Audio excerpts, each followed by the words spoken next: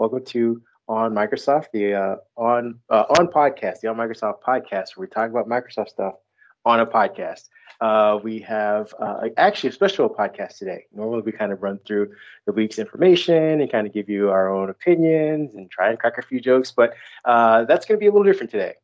We have a special guest, someone I've actually been following for, I want to say like the last 3 years now or so, since I've really been kind of detached myself from, cable TV, and I've just jumped straight into YouTube. So all of your content comes up as like one of my in my feed. So we have Brad here, who I believe, through his own admission, kind of tests and review things, on a technical aspect, but for artists, and it's super amazing. He covers a ton of stuff.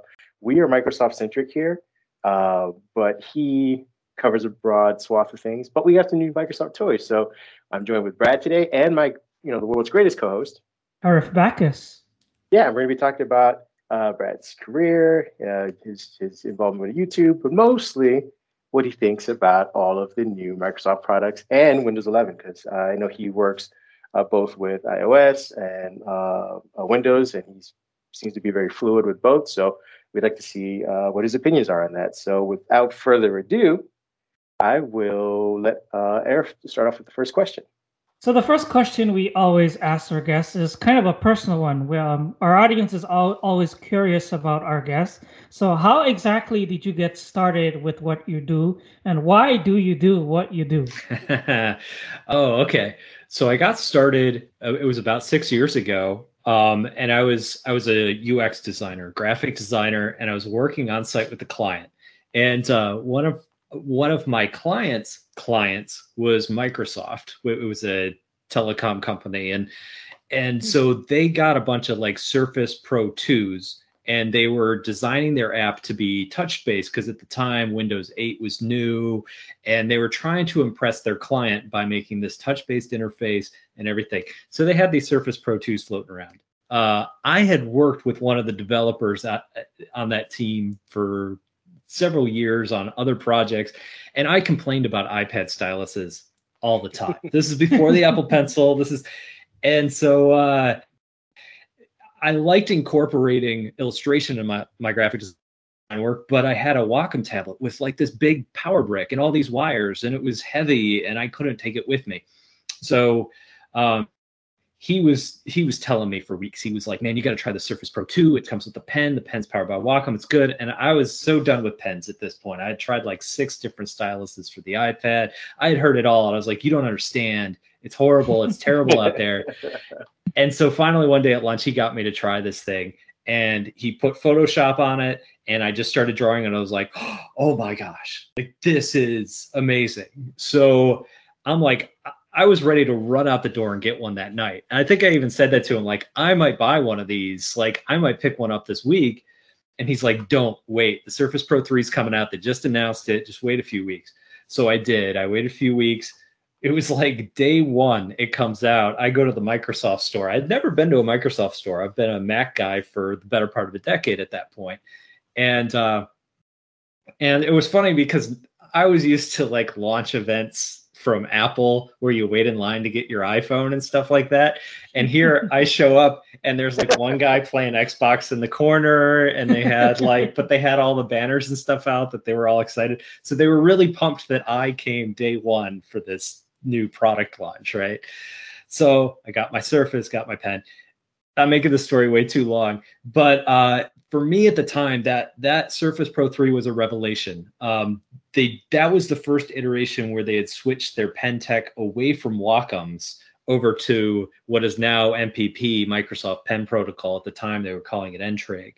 And so it was a new pen and everything, but it was so much better than what I was used to on the iPad. It wasn't as good as what I was used to with my Wacom tablet, but I could bring it with me. I could have it on the work site. I could incorporate that illustration in my work.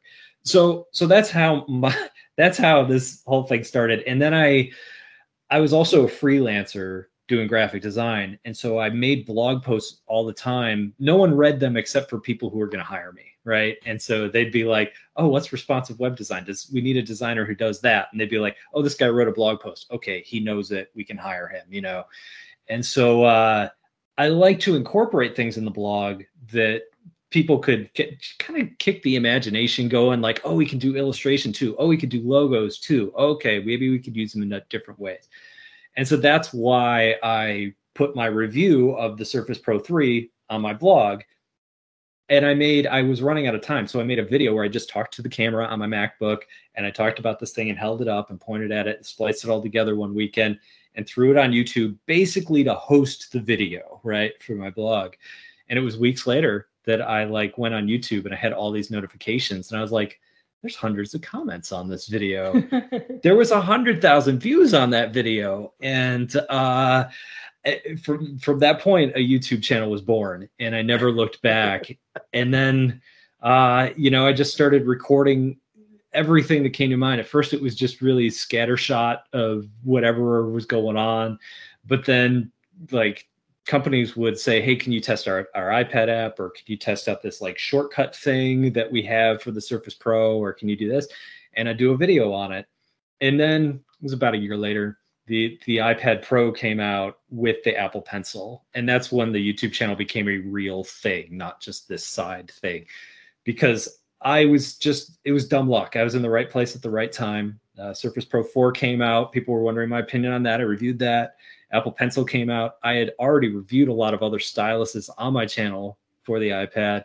I knew about the iPad art apps when nobody else did. Nobody was covering it or talking about it because it was such a weird little niche, right? And then all of a sudden, that niche just exploded, and I was standing right in the middle of it, and a YouTube channel was born. And from there on out, it's just been a steady, just put out a video or two a week, review stuff as it rolls in. And about 2.5 years ago, it became my job. I stopped freelancing, and I just started reviewing stuff for a living, and just never looked back. I want to be first to, probably not first, but amongst the people who say congratulations and thanks for the content.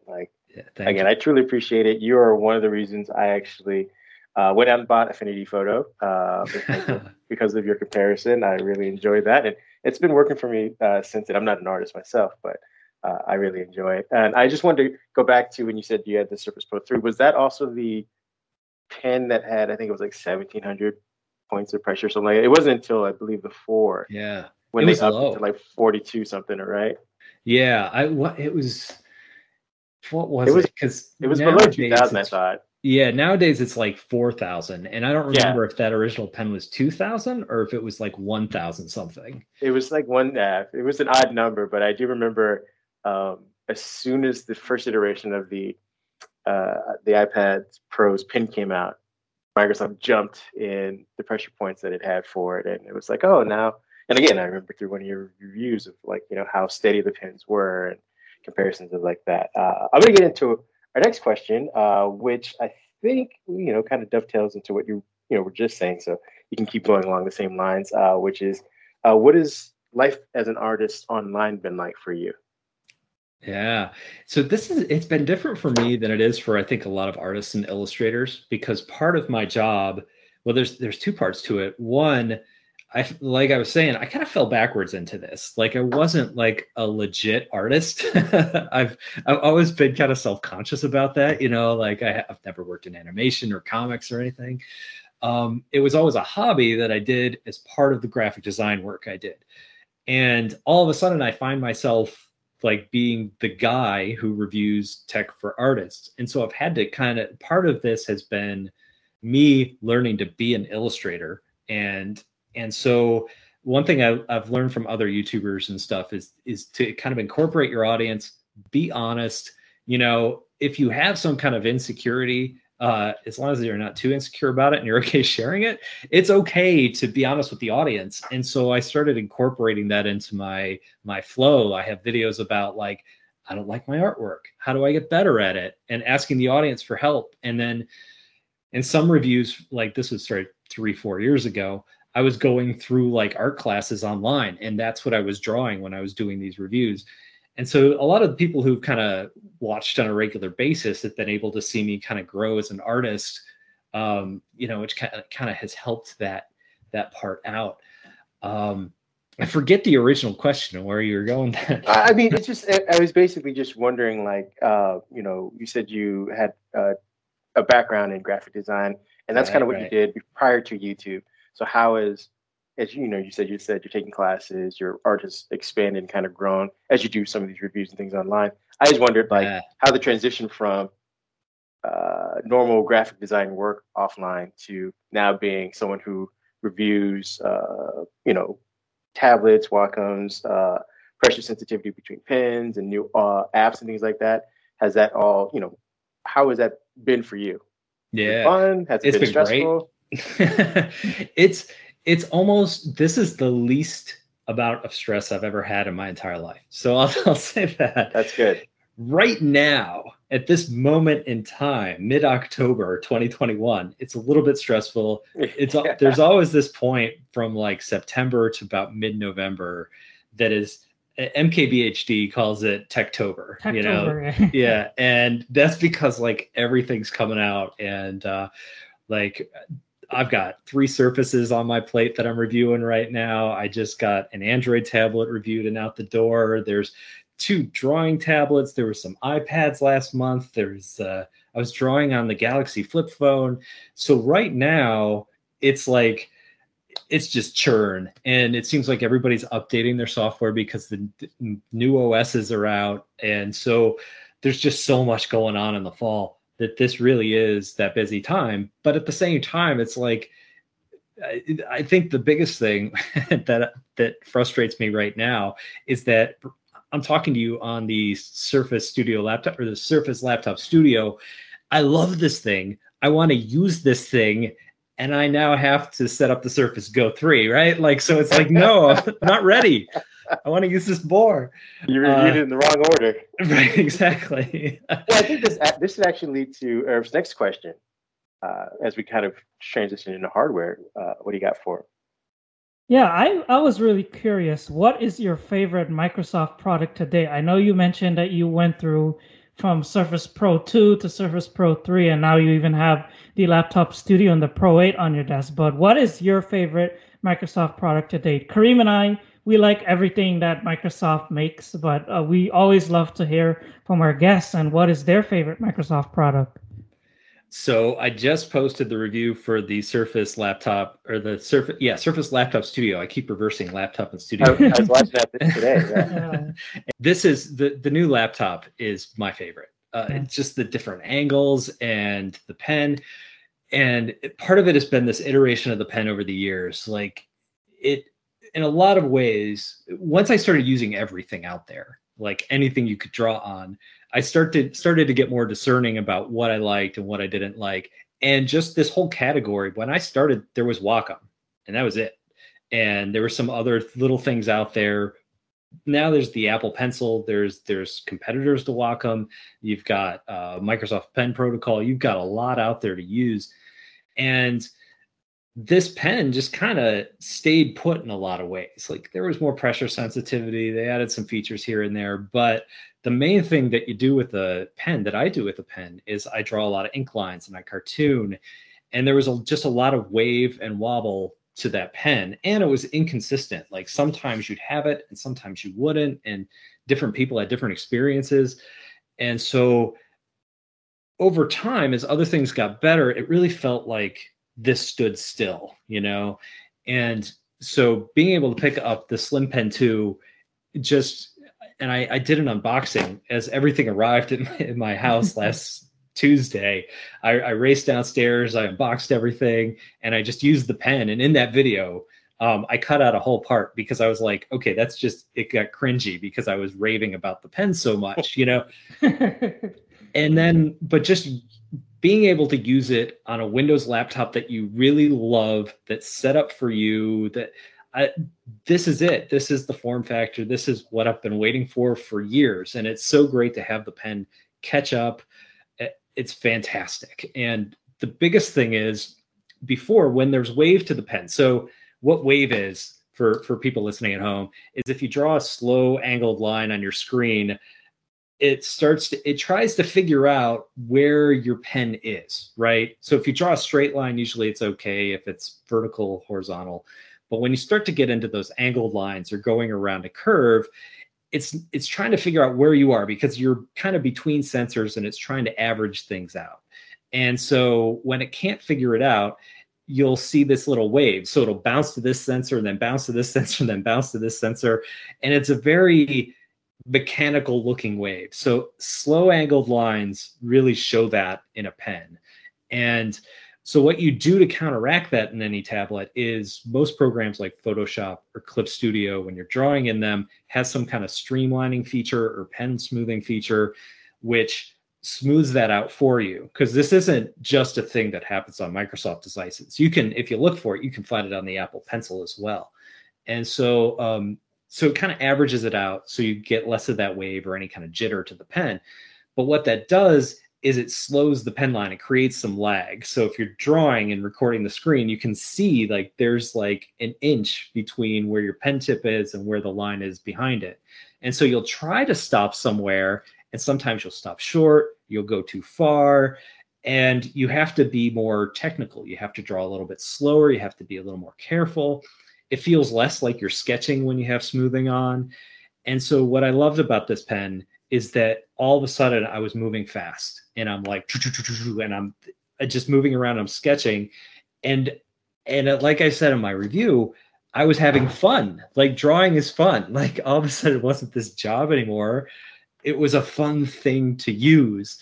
And so, yeah, to me right now, I'm just infatuated with this computer. I just started using the Surface Pro 8, which I used a little bit while I was doing my review of this, but that's the next thing that I'm working on. And again, the pen works great on that. And that's more portable. It's a tablet. You know, I was sitting down on the couch drawing with it, and I'm like, this is amazing.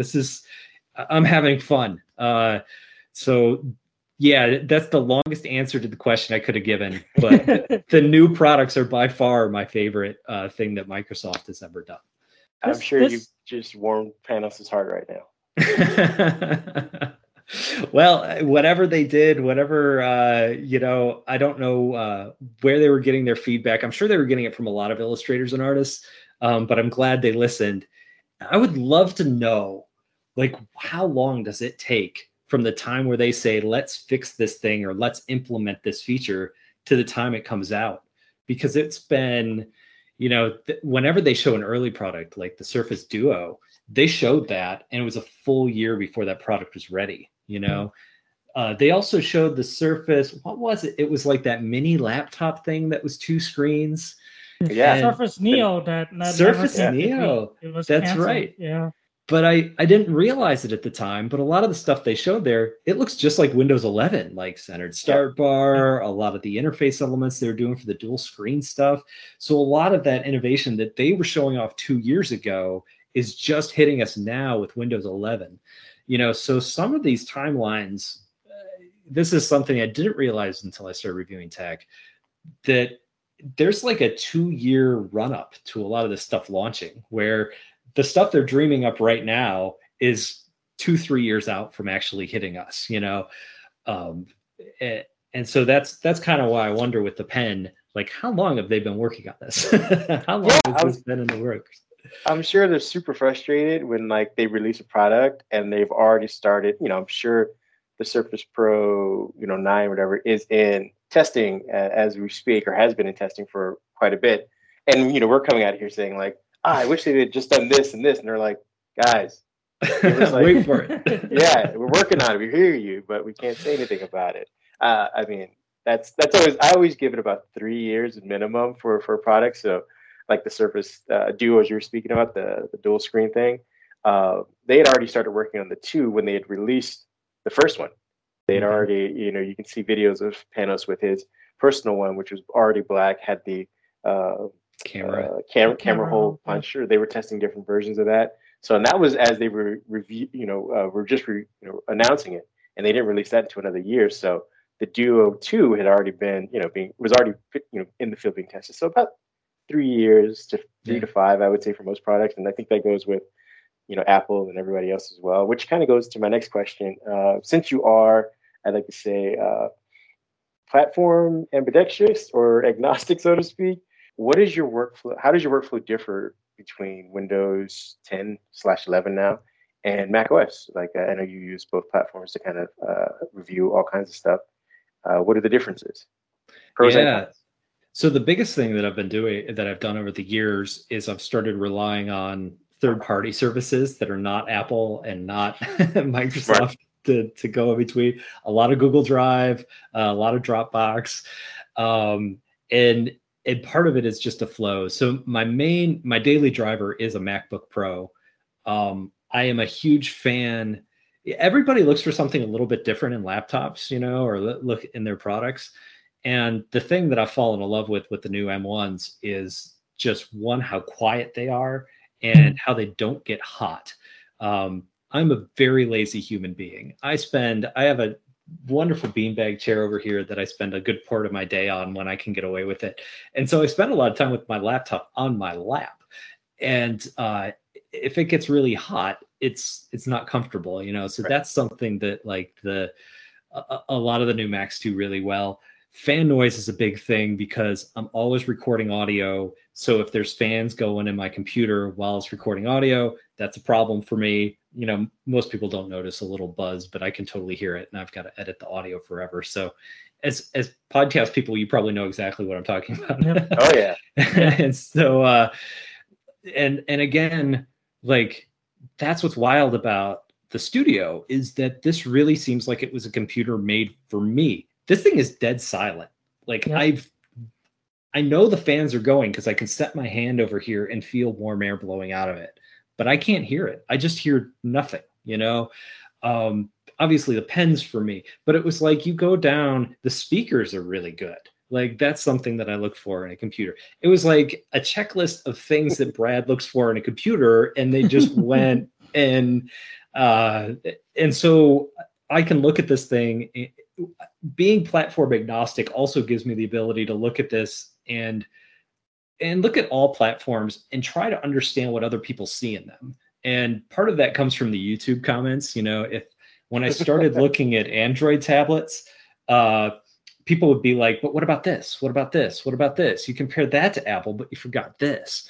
And over time, you learn, what do other people value in that platform? And that is incredibly helpful because it's one thing to review a pen and say, this is good, but to really understand why people don't like Apple, even though I am an Apple fan, that has made me a better reviewer, because now I can say, okay, they don't get getting locked in the ecosystem. Or if you don't have iCloud and you have an Apple account, man, you're missing, this is something I never realized. You run out of storage quick. It bugs you all the time.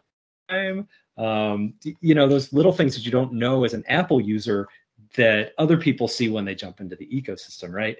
So, the being able to jump from thing to thing also, I think it gives me street cred in a lot of ways. Yeah. For the last 3 years, I've been using Android phones, just because there's been a lot of cool Android phones out there. And I just switched back to iPhone 2 weeks ago. But I'm glad I did that Android experience because I got to live in those ecosystems. I got to really use it as a daily driver. And I think I said this in my review about the laptop, is that I'm tempted to go in fact, I'm kind of kicking myself because I got the lowest configuration of this. And now I'm if I'm going to do video, I need more than 256, gigs of storage on this thing. But this is the first Windows laptop I've used in ages where I'm this could be my daily driver. This could be it. This could replace the MacBook. It gets hot, so I wouldn't want to keep it on my lap all day. But other than that, it nails every other check mark. And maybe using it for a year as my main computer will help me understand this ecosystem better. And then when I go back to using a Mac, or maybe I won't go back to using a Mac, I'll kind of understand why people like it so much. But for the most part, it's going to be a bit difficult for you next week because you're going to have to make a decision between continuing with the and whatever new M1X MacBook Pros. Yeah. Well, I'm using a 13-inch. I have too many gadgets. Because I have two MacBooks that I use, and I just kind of bounce between them. the thing I got to figure out with Windows is that my workflow involves a lot of like AirDrop, which is this, and I know there's Windows-based versions of that, but it's just basically file sharing over Wi-Fi that works extremely well between the iPad and the computer and everything else. That's the piece I've got to figure out. But yeah, next week, that's tough. I don't need a new computer. I desperately don't need a new computer, but I have a 13-inch M1, which I like. I detailed out why I love that thing, but the 16-inch screen I like. My hunch is I think I'm going to skip this generation mainly because I just spent way too much money on everything else over the last 2 months, and 2 new phones and 3 new tablets coming out of the pocket over the last 2 months is probably enough tech spending for one year. So yeah, no, definitely. And I was gonna just ask one backtracking question. You had mentioned you went back to the iPhone, and I was wondering, was the impetus because I think I remember seeing reviews of the Note. Are you, since Samsung has kind of stepped away from that in some aspects, is that part of the reason why you're like, all right, I can move back to the iPhone and not miss anything in Android as far as an artist review aspect? Yeah, I think that was pretty much it. There was no Note this year. And I'd been using Notes the last 2 years. I think for me it was, I know what it was. The big thing that won me over was the Notes app on the iPad. So they beefed that up, and I've always used Google Docs for all my scripts and everything.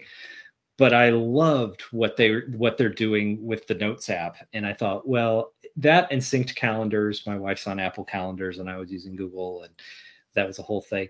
So I think for me, it was just getting on the same page as my family and just getting everything synced up. And the other thing is every year I like to buy myself a piece of technology that I'm not going to review because when you get something in Google, you're like, oh, wow, you use it for a week, you love it. And then you shove it aside and then you go to the next thing and you use that. And so this year's piece of toy tech for me that I don't review, that I just use purely for fun, is the iPhone 13. So that's my toy. Last year it was a Microsoft product. It was the Xbox Series X. So that was the toy of the year. That was a good toy. It seems to be proving to still be a good one. I can't get my hands on one, but I want to at some point. Oh man. Yeah. And Xbox Game Pass is fantastic. It's so good. Yeah. Did you try your Game Pass on the studio? Pull down the screen towards you and then just prop it in your lap and play Xbox Game Pass games on it? I have not tried that yet. That's what I was doing the other day, and it was so amazing. The screen's so vibrant; it makes your game look so different. Were you streaming those games, or did you load a game on there? I streamed it from the cloud, and I played Forza from the cloud. But I also downloaded a Flight Simulator. But you have the base model, but I have the RTX model. And I was playing Flight Sim on this thing. And it's pretty surprising that this is a very capable machine because I was able to get like 35 or 40 frames on such a small and compact machine on the Surface Laptop Studio. Nice. Now I know what I'm doing tonight. I'm propping this thing in my lap. Yeah. I was going to offer the suggestion. I have a Surface Pro 7 Plus, and obviously it's not made for gaming, but if you were interested or concerned about your devices getting heated or storage, anything like that, xCloud is what I've been doing on all my devices. I have an old Surface Book 1. I have a Surface Laptop 3. Like all of them, I've been streaming xCloud. And I have a pretty decent connection. I'm down here in Florida, but it's one of the ways that you can have the Surface Laptop Studio on your lap and not have to worry about heat or fans, and still, use the beautiful screen, use the tablet or the tent mode. No, it's studio mode for that kind of stuff. So if that's something you want to do, because there's a ton of games coming out too that are totally. I've been all in on the Xbox. I was checking out some of the games that are on the PC version because I have the Ultimate package and I haven't played many of these PC games. But like, there's Age of Empires coming out. There's a lot. I wish I had time. Right. And then, to this aspect, and I want to maybe spend just a couple minutes on this because I know a lot of other people haven't yet, and you seem to be one of very few that have unboxed the Surface Go. So, I don't know if you've had a chance. I think you said you're about to start playing with it. But if you could speak on that and just kind of the overall foray of hardware that you've had from the Surface event, the like next two products or whatever, and how they've kind of either advanced or fallen back in some aspects. Just kind of give us your overview of those, because, like I said, I love having you on because you've used everything. Yeah, I haven't used the Go yet, so it's not set up. But here's what I'm going to be looking at. Number one, the power, because last time around, with some devices, and this is the thing with an iPad or an Android tablet, if you get like an entry-level iPad and you get it out of the box and you load up an art app on it, it runs great. Like there is no lag. It is just speed, go, you're fine. And that's not how laptops are made. That's not how computers work. You know what I mean? Like, and even if there was like a $500 Mac, you'd have the same problem. Right? Like if you put the same specs in an Intel chip and 4 gigs of RAM, you're going to have the same problem if you're running some art program, right? So that's the big thing that I want to look at. But the big question that I know everybody has whenever a Surface Go comes out is it's a budget device and they want to know, is it good enough? Like, can I get away with this? Can I, so I had the base model. I think with the Go 2, weren't they running like a pared down version of Windows? Like it wasn't full Windows 10. Yeah, all of these Surface Go products always had the S mode, where you only could download apps from the store, but you could also just go to the store and unlock it, quote unquote, to Windows 10 Home. Yep, that's what I did. Do you know if there's S mode in Windows 11, or is that gone? I think it does come in S mode. All of the Surface Go 3. Okay, that's going to be interesting. Yeah, there's not going to be too much of a difference between the Go 2 and the Go 3, other than the processors that they put in it. So you'll be starting off in S mode probably. I don't know if the out-of-box navigator will give you the option to immediately go to regular Windows 11, but as Arif said, you can always just go to the store and start up. I tried for like 6 months in S mode. And I actually got pretty decent performance. It wasn't until I unlocked it that things started to kind of jitter and jank and stuff. So I get that, they're giving people options. I wish they would at least market that, hey, S mode is where you want to stay. Please, please, please. And if you want to go into, performance mode or regular Windows, these are some of the, limitations you're going to get to, which is, again, why I think, some of your reviews kind of point that kind of stuff out. Like, here's where you hit the threshold on even just some of the artist apps or the designer apps that you use. Yeah, the other thing that I want to look at is the Slim Pen 2 here is technically, so the box for this said that it's set up for like the newer products, like the Duo and the laptop and the Pro, and it didn't say anything about the Surface Go. So I'm assuming that like whatever is in there. But on the website, because I mentioned that on Twitter, and someone pointed out on the website that it is listed on the website as being compatible. Yep. So with this pen, I used it on the Surface Pro 7, and I didn't get better functionality on it. It seemed to me, it was just like it was worse than using the standard pen. Wow. I paired it and everything, and that kind of goes back to the inconsistencies that I used to have with the Surface Pen all the time. And as a reviewer, I want this thing to work the same way every time. Like if it's bad, it's bad. If it's good, it's good. I don't like it when it's bad now and good later, and I can't figure out why. And, and so I've got to figure all that out with the Go. But that's the other thing people want to know with this pen is, can I just buy $100 pen and turn my Surface Pro 6 into the Surface Pro 8? Like, that's the big question. And in my Go review, that's probably what I'm going to be focusing on a lot, which is, okay, if you use the pen on this new pen, do you get any kind of performance increase? Right now, my gut says no, but we'll see. We'll see what happens. Well, I'm wondering the same thing too, because, the Duo is ostensibly Android. So you're not getting any, I wouldn't assume you're getting any software-based performance increases like you would with like the Surface Laptop Studio or the Surface Pro 8, which kind of like you mentioned, compensate for some of that jitter, and they accelerate some of the strokes and things like that through the operating system. So you're probably just going to get the same sort of performance you had with the Go 2. If I had to guess, I'm waiting for the review. It'll work on the screen, but it's not OS based improvements. I need to, maybe I'll take it. I didn't buy a Duo because I ran out of money, but I might take a trip to the Microsoft store sometime and see if they have one set up, because that'd be really interesting to see, because you're absolutely right. If it's a software thing.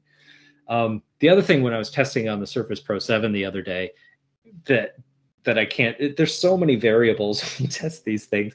Like, it was still running Windows 10. So is there some kind of software in Windows 11 that's helping the pen? Is there some driver thing in the OS? Is it that I ran an update, but do I have to update it again? So there's a lot of there's a million questions I need to answer.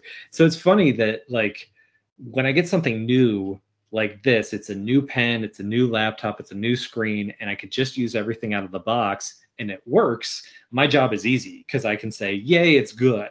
It's where my job gets hard and it takes a lot of time is when something doesn't work, because then you have to exhaust all these possibilities and you have to be like, okay, I'll test it here, I'll test it there, maybe I'll try this, maybe I'll do that. Okay, what if we do, and there's so many variables that come into play when it doesn't work.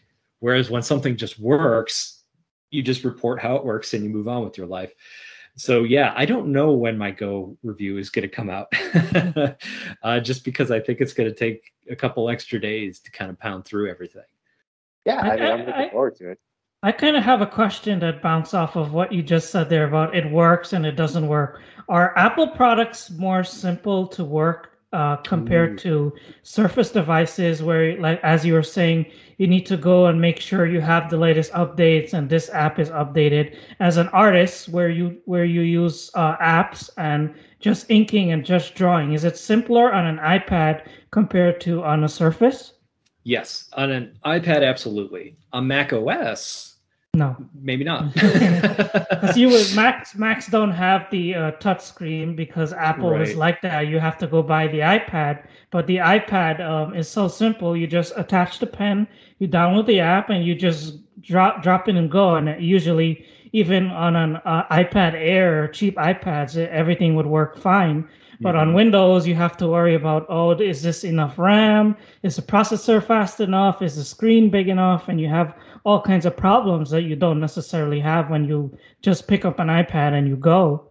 Yeah, and what I find on at least testing like external drawing tablets and stuff on the Mac is I run into more driver conflicts on the Mac and more problems setting it up on the Mac than I do on the PC. And I think part of that probably has to do with the people developing them are probably working primarily on PC. Yeah. Probably most of the people buying them are primarily working on PC. And so that's just where the troubleshooting happens, and that's where the advancements happen. But yeah, the iPad, you're absolutely right. But there's a trade-off there, because with any interface, the more you can do, the more complexity there's going to be from a user experience standpoint. Right. But you limit the complexity on the iPad, but you limit what you can do. So yeah, there's always that trade-off. Do you want power, raw power, or do you want simplicity? And so, and even in Apple's operating system, you run into that with settings and things like that, where a great example is iPhoto. Now that I'm going with the iPhone, I have iPhoto on my Mac, and all I want to do is take a photo and pull it into Photoshop. Like, that's something I did all the time on Android, but by default it pulls it into iPhoto. And you could do all sorts of things in iPhoto, but you can't copy and paste a photo. Right, you can't save a photo. Like, as a designer, this is like the weirdest thing to me. Like, this is what you do. You open a photo in a different app and you edit it. Like, what's going on here? So it's simple. iPhoto, if you want to use iPhoto the way it's intended, it's elegant and it's beautiful. But as soon as you leave that world, all of a sudden there's all these roadblocks in front of you. And that's where, on Windows, you don't have that complexity that you do have the complexity. And if you know what you're doing, it's better. If you don't know what you're doing, it seems more complicated. Totally makes sense. As you guys were talking about, like, having drivers or, looking for stuff like that when you have an Apple product and third party software, hardware. I wonder, did Sidecar like alleviate a lot of that for you? Oh yeah. Just use your iPad Pro as just your new Wacom with your Mac. I don't like it. So there's I think at my most insulting moment, I said it turns the Apple Pencil into a third-party stylus, is I think what I said in my review of Sidecar. So whenever there's a handful of things that make the drawing experience good, and I mentioned before how if you add smoothing to the pen, it adds a little bit of lag, and when you add a little bit of lag and you lose a little bit of that responsiveness, it goes from like this feels very natural and organic to all of a sudden being this almost like a chore. Like, okay, I know this line's going to go. You just have to think a heck of a lot more. And that's exactly what happened with Sidecar, is you just add a tiny bit of lag and the pressure kicks in just a touch too late, just a little bit. The line ends just a little too soon. Just little things like that a half a second or a millisecond of there communicating between those two screens, it ruined it for me. So I almost never use Sidecar for anything. I'm not a huge fan of it. There's another product out there that just launched today for Windows called Luna. Do I have it over here within arm's reach? I do not. They sent me one to test, and it's sitting in a box over there because it's October and I can't touch anything until I can throw this stuff. But it's this little dongle that plugs into your computer. It originally came out for the Mac before Sidecar, and it turns your iPad into a second screen. And since it's a hardware solution, it kind of reduces that lag. And it basically did everything that Sidecar did. And then Sidecar came along and eliminated them. And so for the last 2 years, AstroPad, or Luna, as they're calling themselves now, have been working on a Windows version. And I literally got an email like 2 hours ago saying, we're launching on Windows today.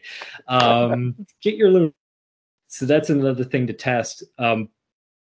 That particular team was really, really, really careful about that lag and very attuned to it. Because if you're just handwriting, you probably don't notice. If you're photo retouching, you don't notice. But if you're drawing, you're going to notice, especially if you're sketching or moving quickly. That's good.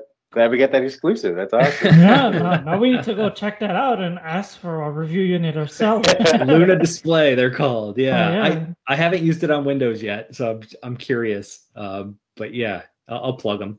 And I think, that might be the end of our questions. I have one last one, just because we've been, we're a Microsoft podcast. We're talking about Microsoft stuff. You are a fan of the Surface Laptop Studio. What do you think of Windows 11? Yeah. So I tend to use things in their most vanilla form. And that's because I'm setting up so many laptops and everything. Even my like Mac stuff that I use, I tend not to go in and like customize a lot. So for the most part, if I'm being completely honest, I don't think it's that big of an update. The navigation is slid to the middle. They've added some things like Teams is in there now, or just the chat feature is in there by default. But if you slid this thing over to the left, it would just look like a slightly different color scheme. So just kind of a person who just uses Windows at its, kind of most vanilla, it doesn't seem like a huge upgrade to me. The snapping window thing is kind of cool. Like, that's a neat feature. I'm kind of curious, and maybe you guys have some insight into this that I don't, but I'm kind of wondering why they called it Windows 11. And I was wondering if there was the big, blow up is the wrong word, but, people were getting views on YouTube being really ridiculous about how this would not run on a lot of computers, right? Mm-hmm. And I'm wondering if the reason they called it Windows 11 is because this is more of a security update and they want to force people like by calling it Windows 10 point blah blah blah blah blah, nobody cares. Like, why won't Windows 10 blah blah blah work on this? But if they call it Windows 11, they can make a clean break. They can get more security in there. And I'm wondering, this is something Apple does all the time, but nobody cares because it's Apple and they control the software and the hardware. And I'm wondering if that's the reason, if this is more of a security update and they just added the code of paint and some of these changes as a way to kind of differentiate it in some way. After the whole meltdown and Spectre thing, I don't know if you remember that, where they were bypassing like the TPM and all the chips that manufacturers put in the PC. This became a very important focus for Microsoft, is to try and secure PCs and lock them down and make them harder to access for hackers and for people who do bad things with PCs. So like you're saying there, part of the focus of Windows 11 is security. And when you ask them why is Windows 11 only working on these amount of PCs and XYZ, that's what they tell you is it's a security thing because of the whole TPM 2.0 and the whole secure boot thing. They even had a video that we wrote about the other day where they tried hacking into a Windows 11 PC and it didn't work with the security features enabled. So yeah, you're right. It's mainly a security thing. Yeah, if I had to add my tinfoil hat to it, I believe that you guys are both right. It's also, and this is just me being a cynic and a marketer, it's part of an effort to boost up or kind of prop up the PC market. I think they were rushed in doing Windows 11. This is part of the reason why some of the UI isn't as finished as we'd all like it to be for us who dig even deeper into it. They were trying to get people to buy new PCs. And if you, as you mentioned, Brad, if you called it Windows 10.8 to Windows 10.9, people are going to say, well, I have Windows 10. I'm just going to kind of roll over to the next one. I don't need a new device. But if you say, this is Windows 11 and it's coming on these new devices, people are like, oh, I want to get a new device that has this new operating system, not this UI refresh, so to speak. And so I believe this operating system came out maybe a year or two before they wanted to, because the pandemic kind of rushed everybody into buying PCs, and the PC market knew that they were going to have kind of a stall, which they're having right now. I think I just wrote a report on how PC sales have dropped since last year. Everybody went out and bought some. So what they're going to try and do is for this year is kind of buffer that by saying that you have to get a new PC in order to get this new operating system. To kind of even that out. So if you see what would have been a 10% drop is now a 5% drop, because people are now or companies are now refreshing their devices because they need to get this new operating system, so to speak. But that's me being a cynic and a marketer. I'm sure Microsoft would disavow any of that. I still think that Brad is right. It feels like they're doing what Apple does, and they're trying to control both the hardware and the software and make Windows more secure than what it was before. So Brad is correct. Yay! I'll take it. We will go with that. And on that note, we would like to, because I think we're coming towards the end, let you kind of just let everybody know where to find you, your videos, where you're at online, things that you kind of want to plug on our channel. The main thing is the YouTube channel. That drives everything. I just search for Brad Colbow, or just search for drawing on an iPad and you'll find me, or drawing on a Surface and you'll find me. That's the nice thing about getting to this point. So that's the thing. And then from there, Twitter is where I usually communicate a lot of stuff. Instagram, I've been getting into more and more and posting things there. Yeah, but the big thing is YouTube. Just search for drawing on, and then whatever device you're interested in, and my stuff will pop up. Yeah, as a fan, I can attest. Like I said, as soon as I saw that you got all three devices, I kind of said offline to my co-host, like, we gotta get this guy on. Like, he reviews all kinds of stuff. Like, I haven't gotten a review unit or anything yet, but I know from an artist perspective, and which is, I believe, where Panos is kind of leaning heavy into Surface Laptop Studio, that we should have someone who could talk to that. I could just talk to you like, oh, I opened up a ton of Excel docs. Nobody wants to see that. But someone who knows about pin pressure and sensitivity, and as you were talking about the line compensation, all that kind of stuff, that is amazing content. Yeah, thank you. I'm excited. This is a good time to be a Microsoft fan. If you're looking for a new device, these are amazing. I mean, this is just I shouldn't touch it because the camera's on, but this is such a beautiful laptop. Yeah, and when they first rolled those, like when they were doing the press conference and they didn't announce the prices for like an hour after the event, I was like, this is going to be a $3,000 laptop. This could be a $3,000 laptop.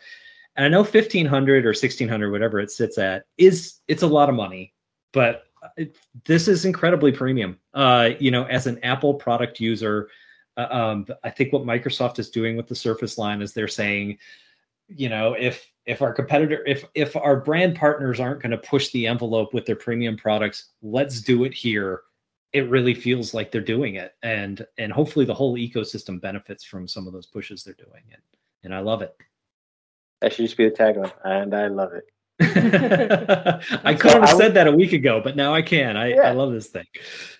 I want to thank you for coming on and spending some time with us. I, again, truly appreciate it, and I hope, in the future we could have you back on because I value your opinion and your content and your work. All right. Thank you, guys. I really appreciate it. Thanks so much, Brad.